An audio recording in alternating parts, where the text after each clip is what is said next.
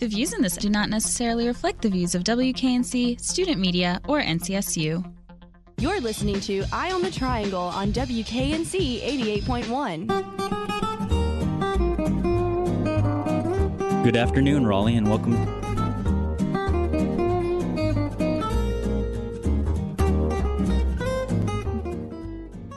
Good afternoon, Raleigh, and welcome to this week's Eye on the Triangle. It's January 13th, and the time is 4:05. And on behalf of the team here at WKNC, I'd like to thank you for tuning in.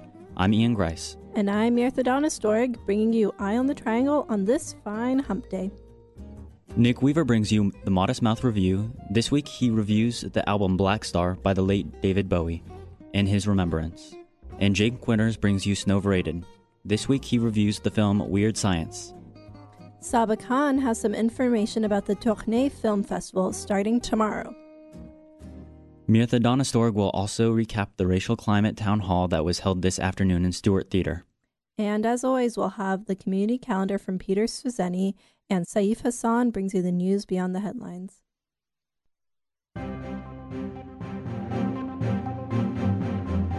I'm Saif Hassan, and this is your news beyond the headlines. A 14-year-old French schoolgirl and a Ukrainian tourist have been killed in an avalanche in the French Alps, officials said. 5 more members of a group of 9 pupils from Lyon are still missing, according to the police. At least 2 of the survivors are in a state of cardiac arrest, and 1 more is in serious condition. Rescuers with dogs and helicopters are on the scene. The Bellecombe Piste is situated on a particularly icy north-facing side of the mountain. It is black-rated, the most difficult level. Large quantities of snow have fallen on the French Alps after a relatively dry spell, raising the risk of avalanches. 4 other people have died since January in avalanches in the French Alps. Moving to Malaysia, search teams looking for flight MH370 think they have stumbled across a 19th century shipwreck. Underwater sonar equipment turned up a strange object more than 2 miles beneath the waves just before Christmas. Earlier this month, they sent down an unmanned submarine to take a picture. Experts at the Western Australian Museum think it is a 19th century ship made of metal. This is the second uncharted shipwreck found miles beneath the waves during the search for the missing plane. Last summer, investigators found images of man-made debris scattered along the seafloor, including what is clearly an old anchor. The hunt for MH370 no longer dominates the news, but what some have described as the most complex search in history has continued for almost 2 years. 3 ships are methodically combing the belly of the southern Indian Ocean. Before this search, scientists knew more about the surface of the moon than the bottom of this stretch of water, so it is not surprising that they keep revealing more and more secrets. Along with the shipwrecks, a number of previously unknown underwater volcanoes have been discovered. The search teams have checked 67% of the search zone. I'm Saif Hassan, and this has been your news beyond the headlines.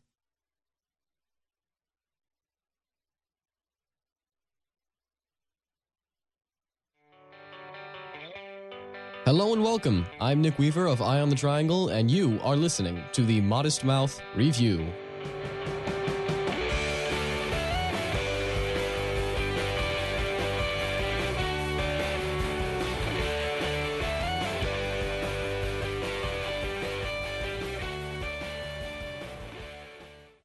As I said in the intro, hello and welcome everyone. Today's show is a special one. As many of you know, on Monday, January 12th, David Bowie's death was announced to the public. After an 18-month struggle with cancer, Bowie passed away, surrounded by friends and family. This has been widely circulated, and by now I'm sure that most all of you have heard the news. You may have also heard about the album I'll be reviewing today, Black Star, released by Bowie 3 days before his death. Now, before I begin, I'd like to say a few things about Bowie in today's show, which I will not be referring to as an actual review for reasons I'll go over in a second. Ever since I was young, David Bowie has been an idol for me. I won't say I ever loved more than 3 or 4 of his songs, but as a person, he's always inspired me.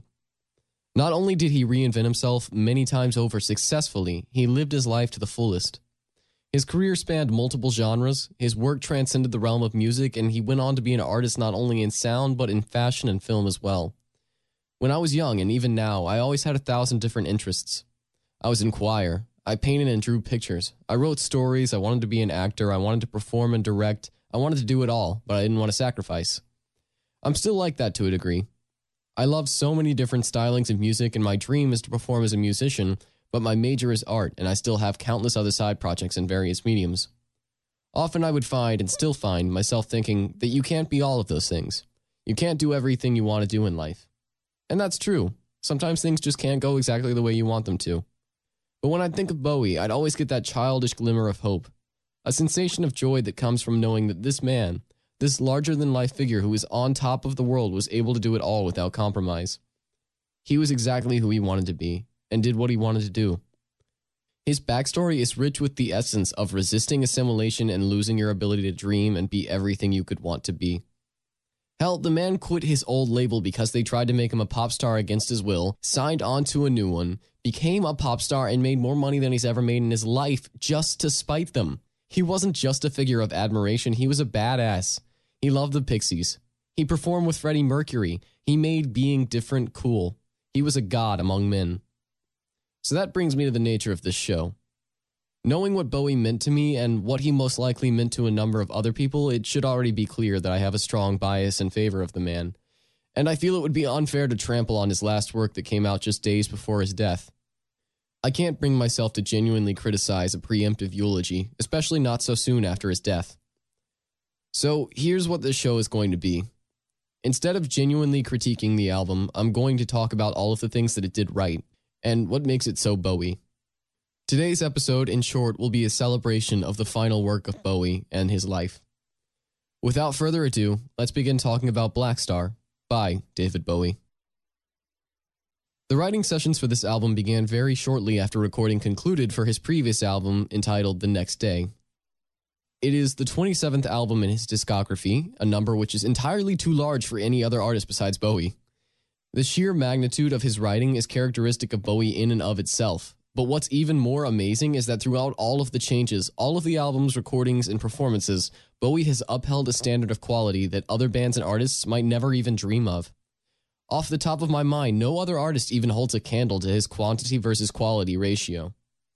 Black Star is interesting for the fact that in his list of inspirations for the album, Bowie includes Kendrick Lamar's 2015 release, To Pimp a Butterfly, the electronic group Boards of Canada, and the experimental hip-hop trio known as Death Grips. I told you the man was awesome.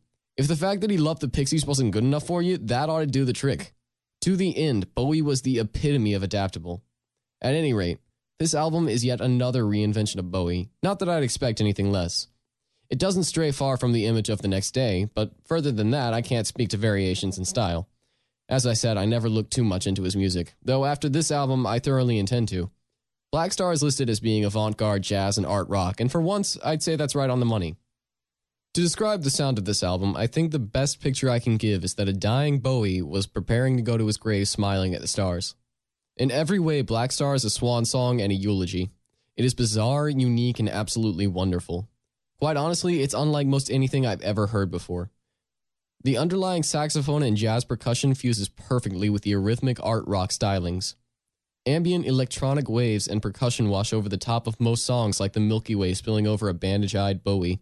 His vocals are unapologetically unorthodox and at times arrhythmic, ignoring altogether the time signature and beat, but still blending perfectly with the song in an almost Gregorian manner. The guitar surges up beneath the welling mass of eccentricity like an infrequent pulse, glowing through this cosmic array with power and dignity amidst messages of death and mortality. During the few times when the album goes quiet, Bowie sings with a hushed intensity. Songs like Girl Loves Me exemplify Bowie's vocal capability and unique style, singing in an angry, pointed question and jumping from a chant up to a high-pitched vocalization that defies the norm perfectly. The song Lazarus bids farewell, but slyly hints at an immortal return to form someday, somehow. Atop all of this is the first track of the album, Black Star, a 9-minute and 58-second epic that transforms several times within the course of the song. It is an entrancing experience, a call to the void, and an exercise in brilliance and originality. To put it simply, Black Star doesn't pull any punches. It goes all out and transcends what we've heard before to create something beautiful and mesmerizing, just as David Bowie knew it would. After listening to this, I feel I have an even greater appreciation for just how amazing he was, and how amazing his music can be. I personally recommend that everyone listens to this album, at least once, even if it's not your thing. Do it as a final celebration of the life and work of David Bowie. That's all for today. Thank you for listening to this very personal episode of the Modest Mouth Review. I'll be back again next week with the usual, but until then, thanks again for listening in, and I'll speak to you all again next time. Goodbye, Dave. We'll miss you. You make man? No. Woman. Woman.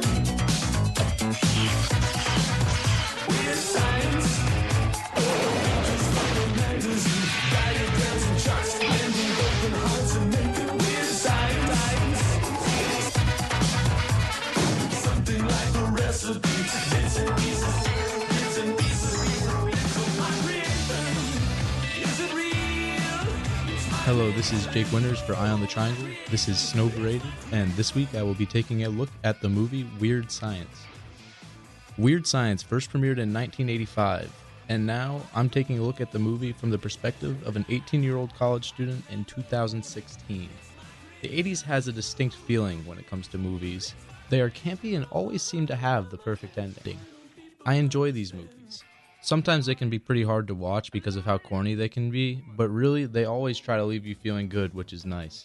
This movie's not really any exception to any of these stereotypes, and I would say it's one of the most 80s movies I've ever seen. To sum up the story for those who have not seen the film, it goes like this. Two teenage boys, tired of being losers, essentially, decide to make a perfect girl, and the adventure really just continues on from there. There's no real rhyme or reason for anything that happens in the movie other than just two kids hanging out. The story follows the two as they attempt to find girlfriends, and truly, this is an 80s coming-of-age story. They beat their bullies, and they come out on top, just like you would want it to end. If you feel like I spoiled the movie for you there, I'm not sure what you were going to be expecting from a movie like this. One of the great things about this story was its imagination. The title of the film doesn't exactly do it justice when it comes to the weird things that happen throughout. The cast and crew of this film must have had a great time filming and making this movie because there was so much opportunity to do out of the ordinary things. They turned a whole scene blue, sent a living room out of a fireplace, and put a missile in the middle of a house. These situations really give the movie a feel as if it had really been created by a 15-year-old in the mid-80s. The imagination of the film created some unique challenges for the set producers and costume designers. One of my favorite things about movies from the 80s is all of the practical effects that had to be put into place because CGI really hadn't been developed extremely well yet. Some great examples of movies that do this are Labyrinth, which I recommend checking out, and this is kind of a side note, but due to the sad passing of David Bowie, I really recommend checking out Labyrinth. It's a really great movie with him in it, and if you want to try and remember or honor him, it would be a great way to do so, I think. Another great movie with practical effects that are really nice, and this might seem kind of like very obvious, is Star Wars. And another side note, I was happy to see that they kept many of the practical effects in the new films. There's a ton of CGI in those films as well, but they could have made Chewie or any of the other aliens completely CGI, but instead opted for the real costumes, which really kind of lent itself to the feeling of the movie. So beside those side notes, those are just some really great examples of practical special effects from the 80s. And if you're wondering what a practical effect is in regards to special effects, it's just a special effect created without CGI. So like an explosion would be a practical effect, or like a costume. And once again, really, Weird Science is no exception to this great era of practical effects. Some of them actually had me wondering how they were able to do them, which makes them so great. The thing that I love is that the costumes really are works of art here. They're physical pieces that people had to make specifically for the movie. And there is some very early CGI used in this movie, which is sometimes hard not to laugh at, but I feel they were able to implement it pretty correct. The CGI really just added to the story in this case, and I didn't ever really feel like it was annoying. It was just a great way for them to add some kind of theme to the movie and, in effect, just create a more Weird Science feel. One more thing I'll mention about the actual filming of the movie was the lighting they used. Lighting seemed to play a pretty important role in setting the tone of the scene, and I really liked this touch. One thing in particular I noticed was the use of showers to create a colored lighting effect. In most scenes where there are showers, which is a surprising amount, there's a light inside it creating a glowing effect, each color pertaining to an individual mood of a scene. My favorite use of this bathroom/shower lighting was in an explosion out of a bathroom. They blew up a door with a red light behind it, and the effect is really amazing. I can definitely say that I enjoyed this movie. It was everything I expected from the genre and era. and it is unique and fun to watch. I felt engaged in the tale of these two kids, and I really felt happy for them and their ups and down for them when they failed. The acting was exaggerated and really not great, but it really fits an 80s movie and my idea of it. And even with the poor acting, I was still able to relate to the characters. I sometimes hate giving movie numbers, like a 9 out of 10 or something like that, but lately, as I look back at my reviews, I've kind of noticed that I usually say I enjoyed a movie, maybe give a few reasons as to why, and this doesn't really give an accurate representation of how I felt the film performed, comparatively speaking. So I'm going to give the film a 7.8 out of 10. And now I'm going to also go back through all of my movies I've previously reviewed, which if you would like can be listened to on Eye on the Triangle's blog, and I'm going to give them ratings as well. So the first one I reviewed was Koyaanisqatsi. It's a super abstract movie, but it's really awesome, so I'm going to give it an 8.5 out of 10. And then the next movie I did was A Pigeon Sat on a Branch Reflecting on Existence, which is now on Netflix, which is cool, so it's really easy to watch. That's a really weird movie. I'll give that a 6.5 out of 10. And then Catch Me Daddy, which was a thriller, is unique, but I felt it lacked something to make it engaging. So that got a 6 out of 10. Amadeus, that's a historic fiction, and I felt it was a good dramatization of history with a little bit too much at parts. So that's a 7 out of 10. Brief Interviews with Hideous Men. It's a John Krasinski film, the guy from The Office. It's really hard to put into words what I felt there, so I'm just going to say it's a 5.5 out of 10. You should listen to the review. It's, I'd say good.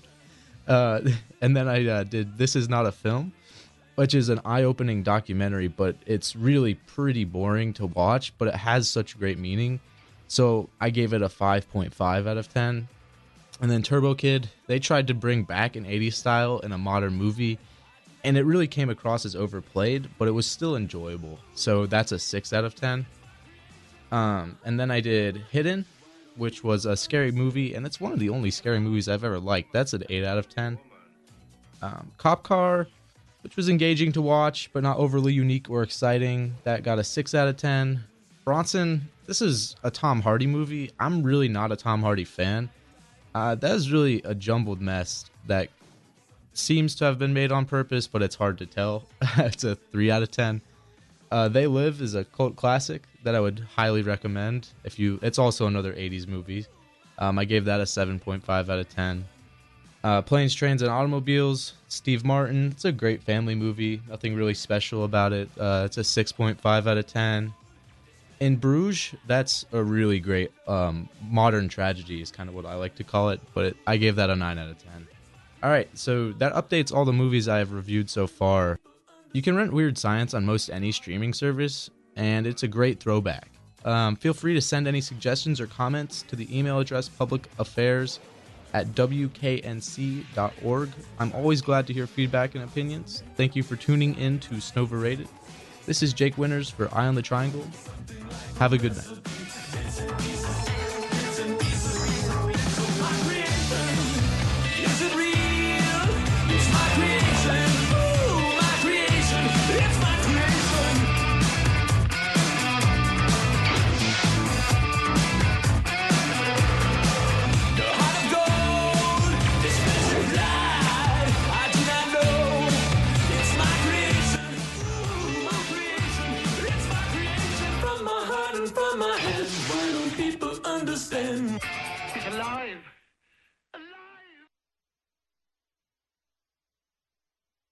Salut NC State, je m'appelle Saba, and tonight I'm going to be talking to you guys about something that is really exciting.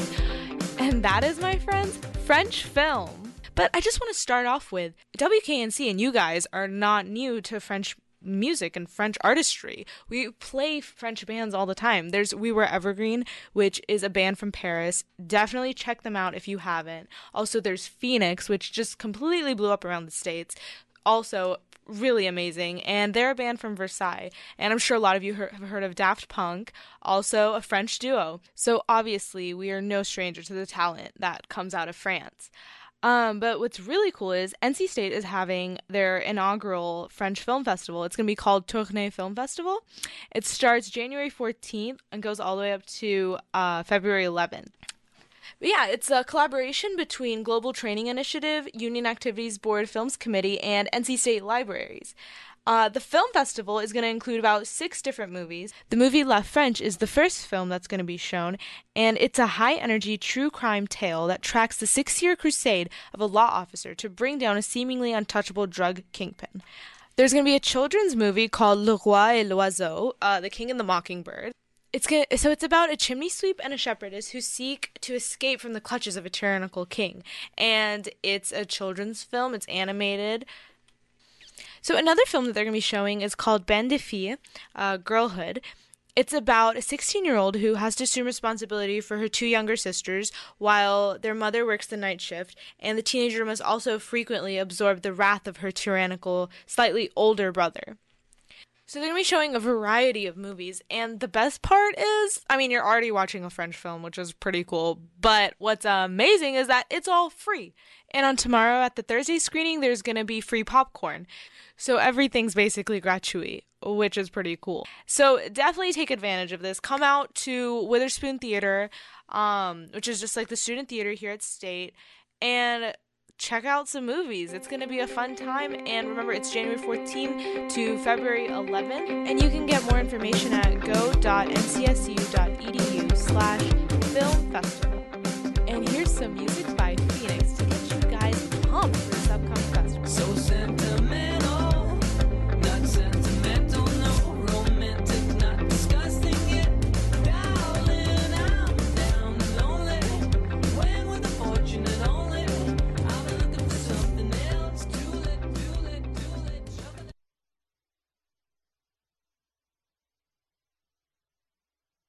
Good afternoon to you listeners out there. This is the Community Calendar, an Eye on the Triangle segment informing you of cool events and activities occurring on campus or around the Raleigh-Durham area for this upcoming week. So let's get started. There will be a town hall at the Museum of Natural Sciences. You may learn more about sustainable development goals from the College of Humanities and Social Science students, and you can join WRAL meteorologist Greg Fischel in a conversation with Ramu Damodaran, Chief of the United States Academic Impact in New York, Lori Foster, Professor of Psychology at NC State University and Fellow with the White House Social and Behavioral Sciences team, and Emlyn Coster, Director of the NC Museum of Natural Sciences. Don't miss out on this town hall opportunity to exchange views about global needs. A reception will be held from 6 to 6:50 p.m., and the program will soon follow at 7. This event is located in the WRAL 3D Theater at the Natural Exploration Center. The address of the Natural Sciences Museum is 11 West Jones Street, which is located in downtown Raleigh. This is next door to the Museum of History or the State Legislative Building. This is open to the public. So the campus cinema will be hosting this very cool French film festival. It's called Tourneys Film Festival, and this is a program of the FACE Foundation in partnership with the Cultural Services of the French Embassy. This aims to bring French cinema to American college and university campuses. Their objective is to provide nearly $200,000 in Tourneys Film Festival grants every year to fund this festival endeavor, which will eventually become a permanent and self-sustaining program. This was founded in 1995, and since its inception, the program has partnered with over 450 universities and is reaching an audience of over 500,000 students and community members across the United States. So our campus cinema here at Witherspoon will be hosting a film this Wednesday from 6:30 to 9:30, and we'll also be holding another screening this Saturday from 2 to 5. These screenings are open to the public, but you can pre-register at eventbrite.com. There ought to be more screenings in future weeks, so I'll keep you posted on those as well. So have you ever volunteered for Habitat for Humanity? If so, I got a really cool event for you. You can actually go and listen to their CEO this week. Community of Nonprofit Scholars will be hosting an event this Thursday evening at 6:45. Jonathan Reckford, CEO of Habitat for Humanity International, will be speaking at this event. Students, faculty, nonprofit, and community leaders are invited to the presentation and discussion by the leader of one of the most well-known global nonprofits. Jonathan Reckford will speak on the challenges of being a leader in an international nonprofit organization. Reckford, a distinguished leader in the private and nonprofit sectors, previously worked for Goldman Sachs, Disney Design and Development, and also was a senior vice president of Circuit City Stores and president of stores of the Music Land Group. A North Carolina native, Reckford holds a BA in political science from UNC Chapel Hill and an MBA from Stanford's University Graduate School of Business. This event will be taking place at Hunt Library and the Duke Energy Ballroom at 6:45 this Thursday evening. This event is open to the public, and please reserve a seat by going through eventbrite.com. Coffee and Viz will be having another event this week. This week's topic is Serious Gaming with Tangible Landscape, an interactive seminar exploring how serious, analytical games can be deployed to simulate real-world problems like tracking emerging infectious diseases and modeling coal ash spills to help develop innovative solutions. Presentation and talks will take place in the Teaching and Visualization Lab from 9:30 to 10. Games and demos will take place in the Creativity Studio from 9 to 9:30 and 10 to 11. Coffee and Viz is open to the public. Coffee and light refreshments will be available nearby at 9. Again, this event will be from 9 to 11 on Friday at Hunt Library. And one last event to report on will be Meet the Robots.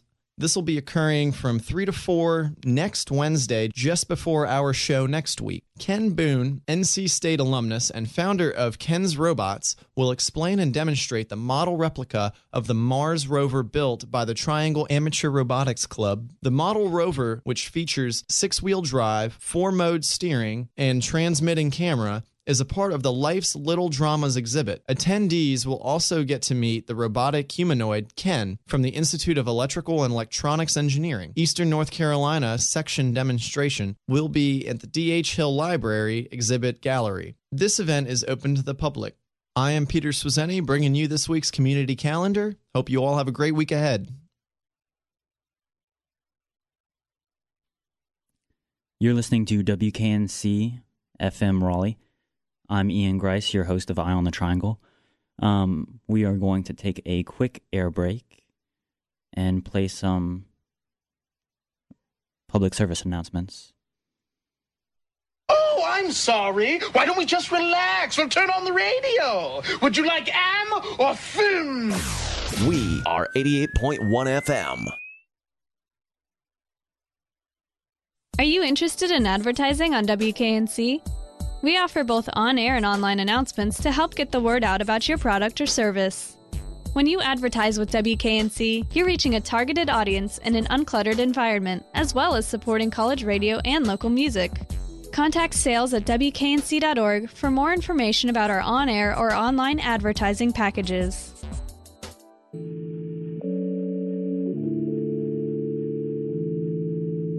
Wendover, NC State's only literary and arts magazine, is accepting submissions for its 2016 edition. All NC State students, faculty, staff, and alumni are free to submit any form of literary, visual, or audio work to Wendover for a chance to have it published. Our submission policy can be found at windhover.ncsu.edu/submit. The final deadline for submissions is January 31st.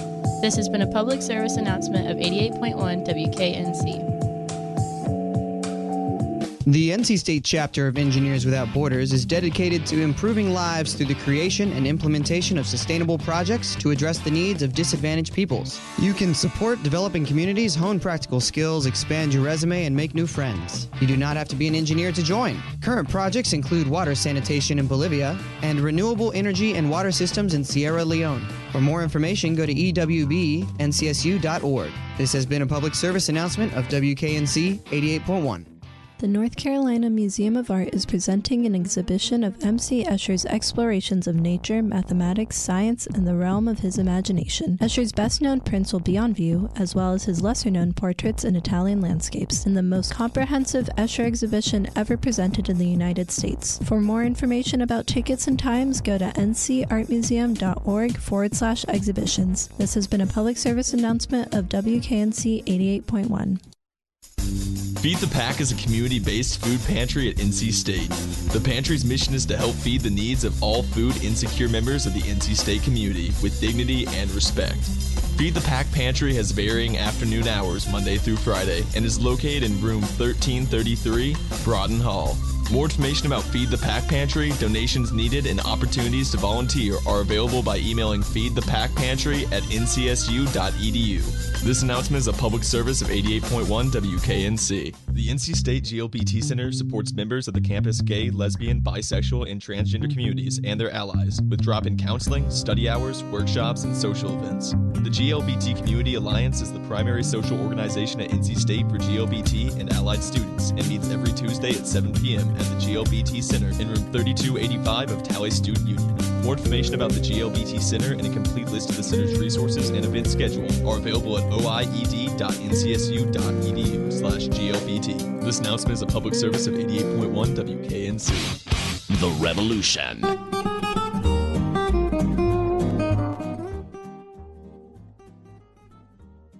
You're listening to Eye on the Triangle. I'm Ian Grice. It's January the 13th, and the time is 5:36. Today, you were able to hear Nick Weaver with his Modest Mouth review. This week, he reviewed the album Black Star by the late David Bowie, and in his remembrance. And Jake Winters brings you Snowverated. This week, he reviewed the film Weird Science. Saba Khan had information about the Tournees Film Festival starting tomorrow, and we had the community calendar with Peter Svizzini, and Saif Hassan had the News Beyond headlines. Coming up, Mirtha and I were able to go to the Racial Climate Town Hall that was held this afternoon in the Stewart Theater. The recap will be coming soon. You're listening to Eye on the Triangle. This is WKNC Raleigh FM, and I'm Ian Grice. Here is that long-awaited for track that we have. Mirtha Donastorg and I were able to go to the Racial Climate Town Hall that was held this afternoon in Stewart Theater. This is the recap, fresh off the presses. This afternoon, Stewart Theater was host to a different sort of drama, that of racial representation and integration here on campus. The Student Government Association hosted a Racial Climate Town Hall in the Tally Theater. 8 student minority leaders moderated the panel discussion, with an audience of about 200 students, faculty, administrators, and staff. Although exact figures were hard to see, people were coming in and out of the 2-hour discussion. Student government decided to host the town hall after seeing the need for it. Student Body President Kari Cyrus. A lot of students have had experiences with, the racial climate on campus, but there hasn't necessarily been one centralized format for us to discuss these issues, personal experiences, and then action items. So I personally wanted this to be a solutions-based sort of town hall, not just one where we come together and talk about personal experiences, but where we flip that and say what we can do to, mitigate some of those personal experiences for others as well. The discussion varied from diversity training during freshman orientation to the funding for diversity administration. On a screen behind the panel, racist social media posts and diversity statistics were shown throughout. At one point during the meeting, a chart comparing NC State to other universities of equal status revealed that NC State has no resources for Asian American students. One of the panel members was extremely disappointed by that. I just want y'all to seriously look at this. That's a 0. That is a 0. The only thing that State needs 0 of is hate. And the statistic was backed up by stories from the audience. Nina Ondona, a member of the panel, said that Asian American students are surviving, not thriving. Then, an international graduate student, Kevin Kwong, talked about the lack of integration between Asian and American students. Samya Nadabar spoke about her struggles with seeing representation on campus. My name is Samya. I am a senior in Global Studies and Economics. I remember coming in as a first year and getting an email from the Multicultural Students Association.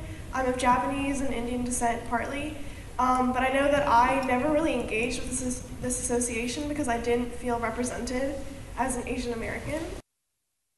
There was also a lot of discussion about the funding and resources for multicultural administration. Assistant Vice Provost for Student Diversity, Dr. Tracy Ray, said that there just wasn't enough money for all the minority student groups. It's not necessarily that, okay, their number is not small enough, so they're not underrepresented enough. The resources in multicultural student affairs are very limited. They've done work on a shoestring budget for a very long time. We've undergone 2 recessions in the time that Multicultural Student Affairs has existed. Part of the challenge is, as a director, do you take away from what you're already doing when you're struggling to do what you're doing for the folks who have it's not even the greatest need, it's the most extreme need. Students, on the other hand, said they were frustrated because it seemed like the university was putting funds into non-essential things, like the new Talley Student Center or more buildings on Centennial campus. They also cited Chancellor Woodson's $63,000 pay increase as an example of misplaced funds. He is now the highest paid chancellor in the UNC system. Woodson was not at the meeting due to a prior engagement. But when talking to Student Body President Kari Cyrus after the meeting, he felt that some good steps were made. I asked him if he felt optimistic going forward. I'm feeling maybe not. I'm ready to move on with the next steps of this. I'm ready to, check off the town hall box and see what we can do next to continue to, see action and progress on the issues that we're talking about. So what does the follow-up look like for this? So the follow-up looks like the committee of students that worked on this meeting again to go over what was discussed, look at the action items, look at the feedback from the audience, and put that into one centralized document. One thing I'd like to see is for the Student Senate to take all of what came out of this meeting and turn that into legislation so we can get the official student voice behind some of these action items. We'll be coming back to this issue throughout the semester to see what, if any, changes are happening. For Eye on the Triangle, I'm Mirtha Donistorg. We'd like to thank Saif Hassan, Peter Swazeni, Subha Khan, Nick Weaver, and Jake Winters. And as always, if you heard anything you liked, you hated, or anything that made you think, let us know on Twitter at EOT_WKNC. And be sure to check out our blog and podcast at WKNC-EOT.tumblr.com. You can catch another episode of Eye on the Triangle next week right here on WKNC. For Eye on the Triangle, I'm Ian Grice. And I'm Mirtha Donistorg.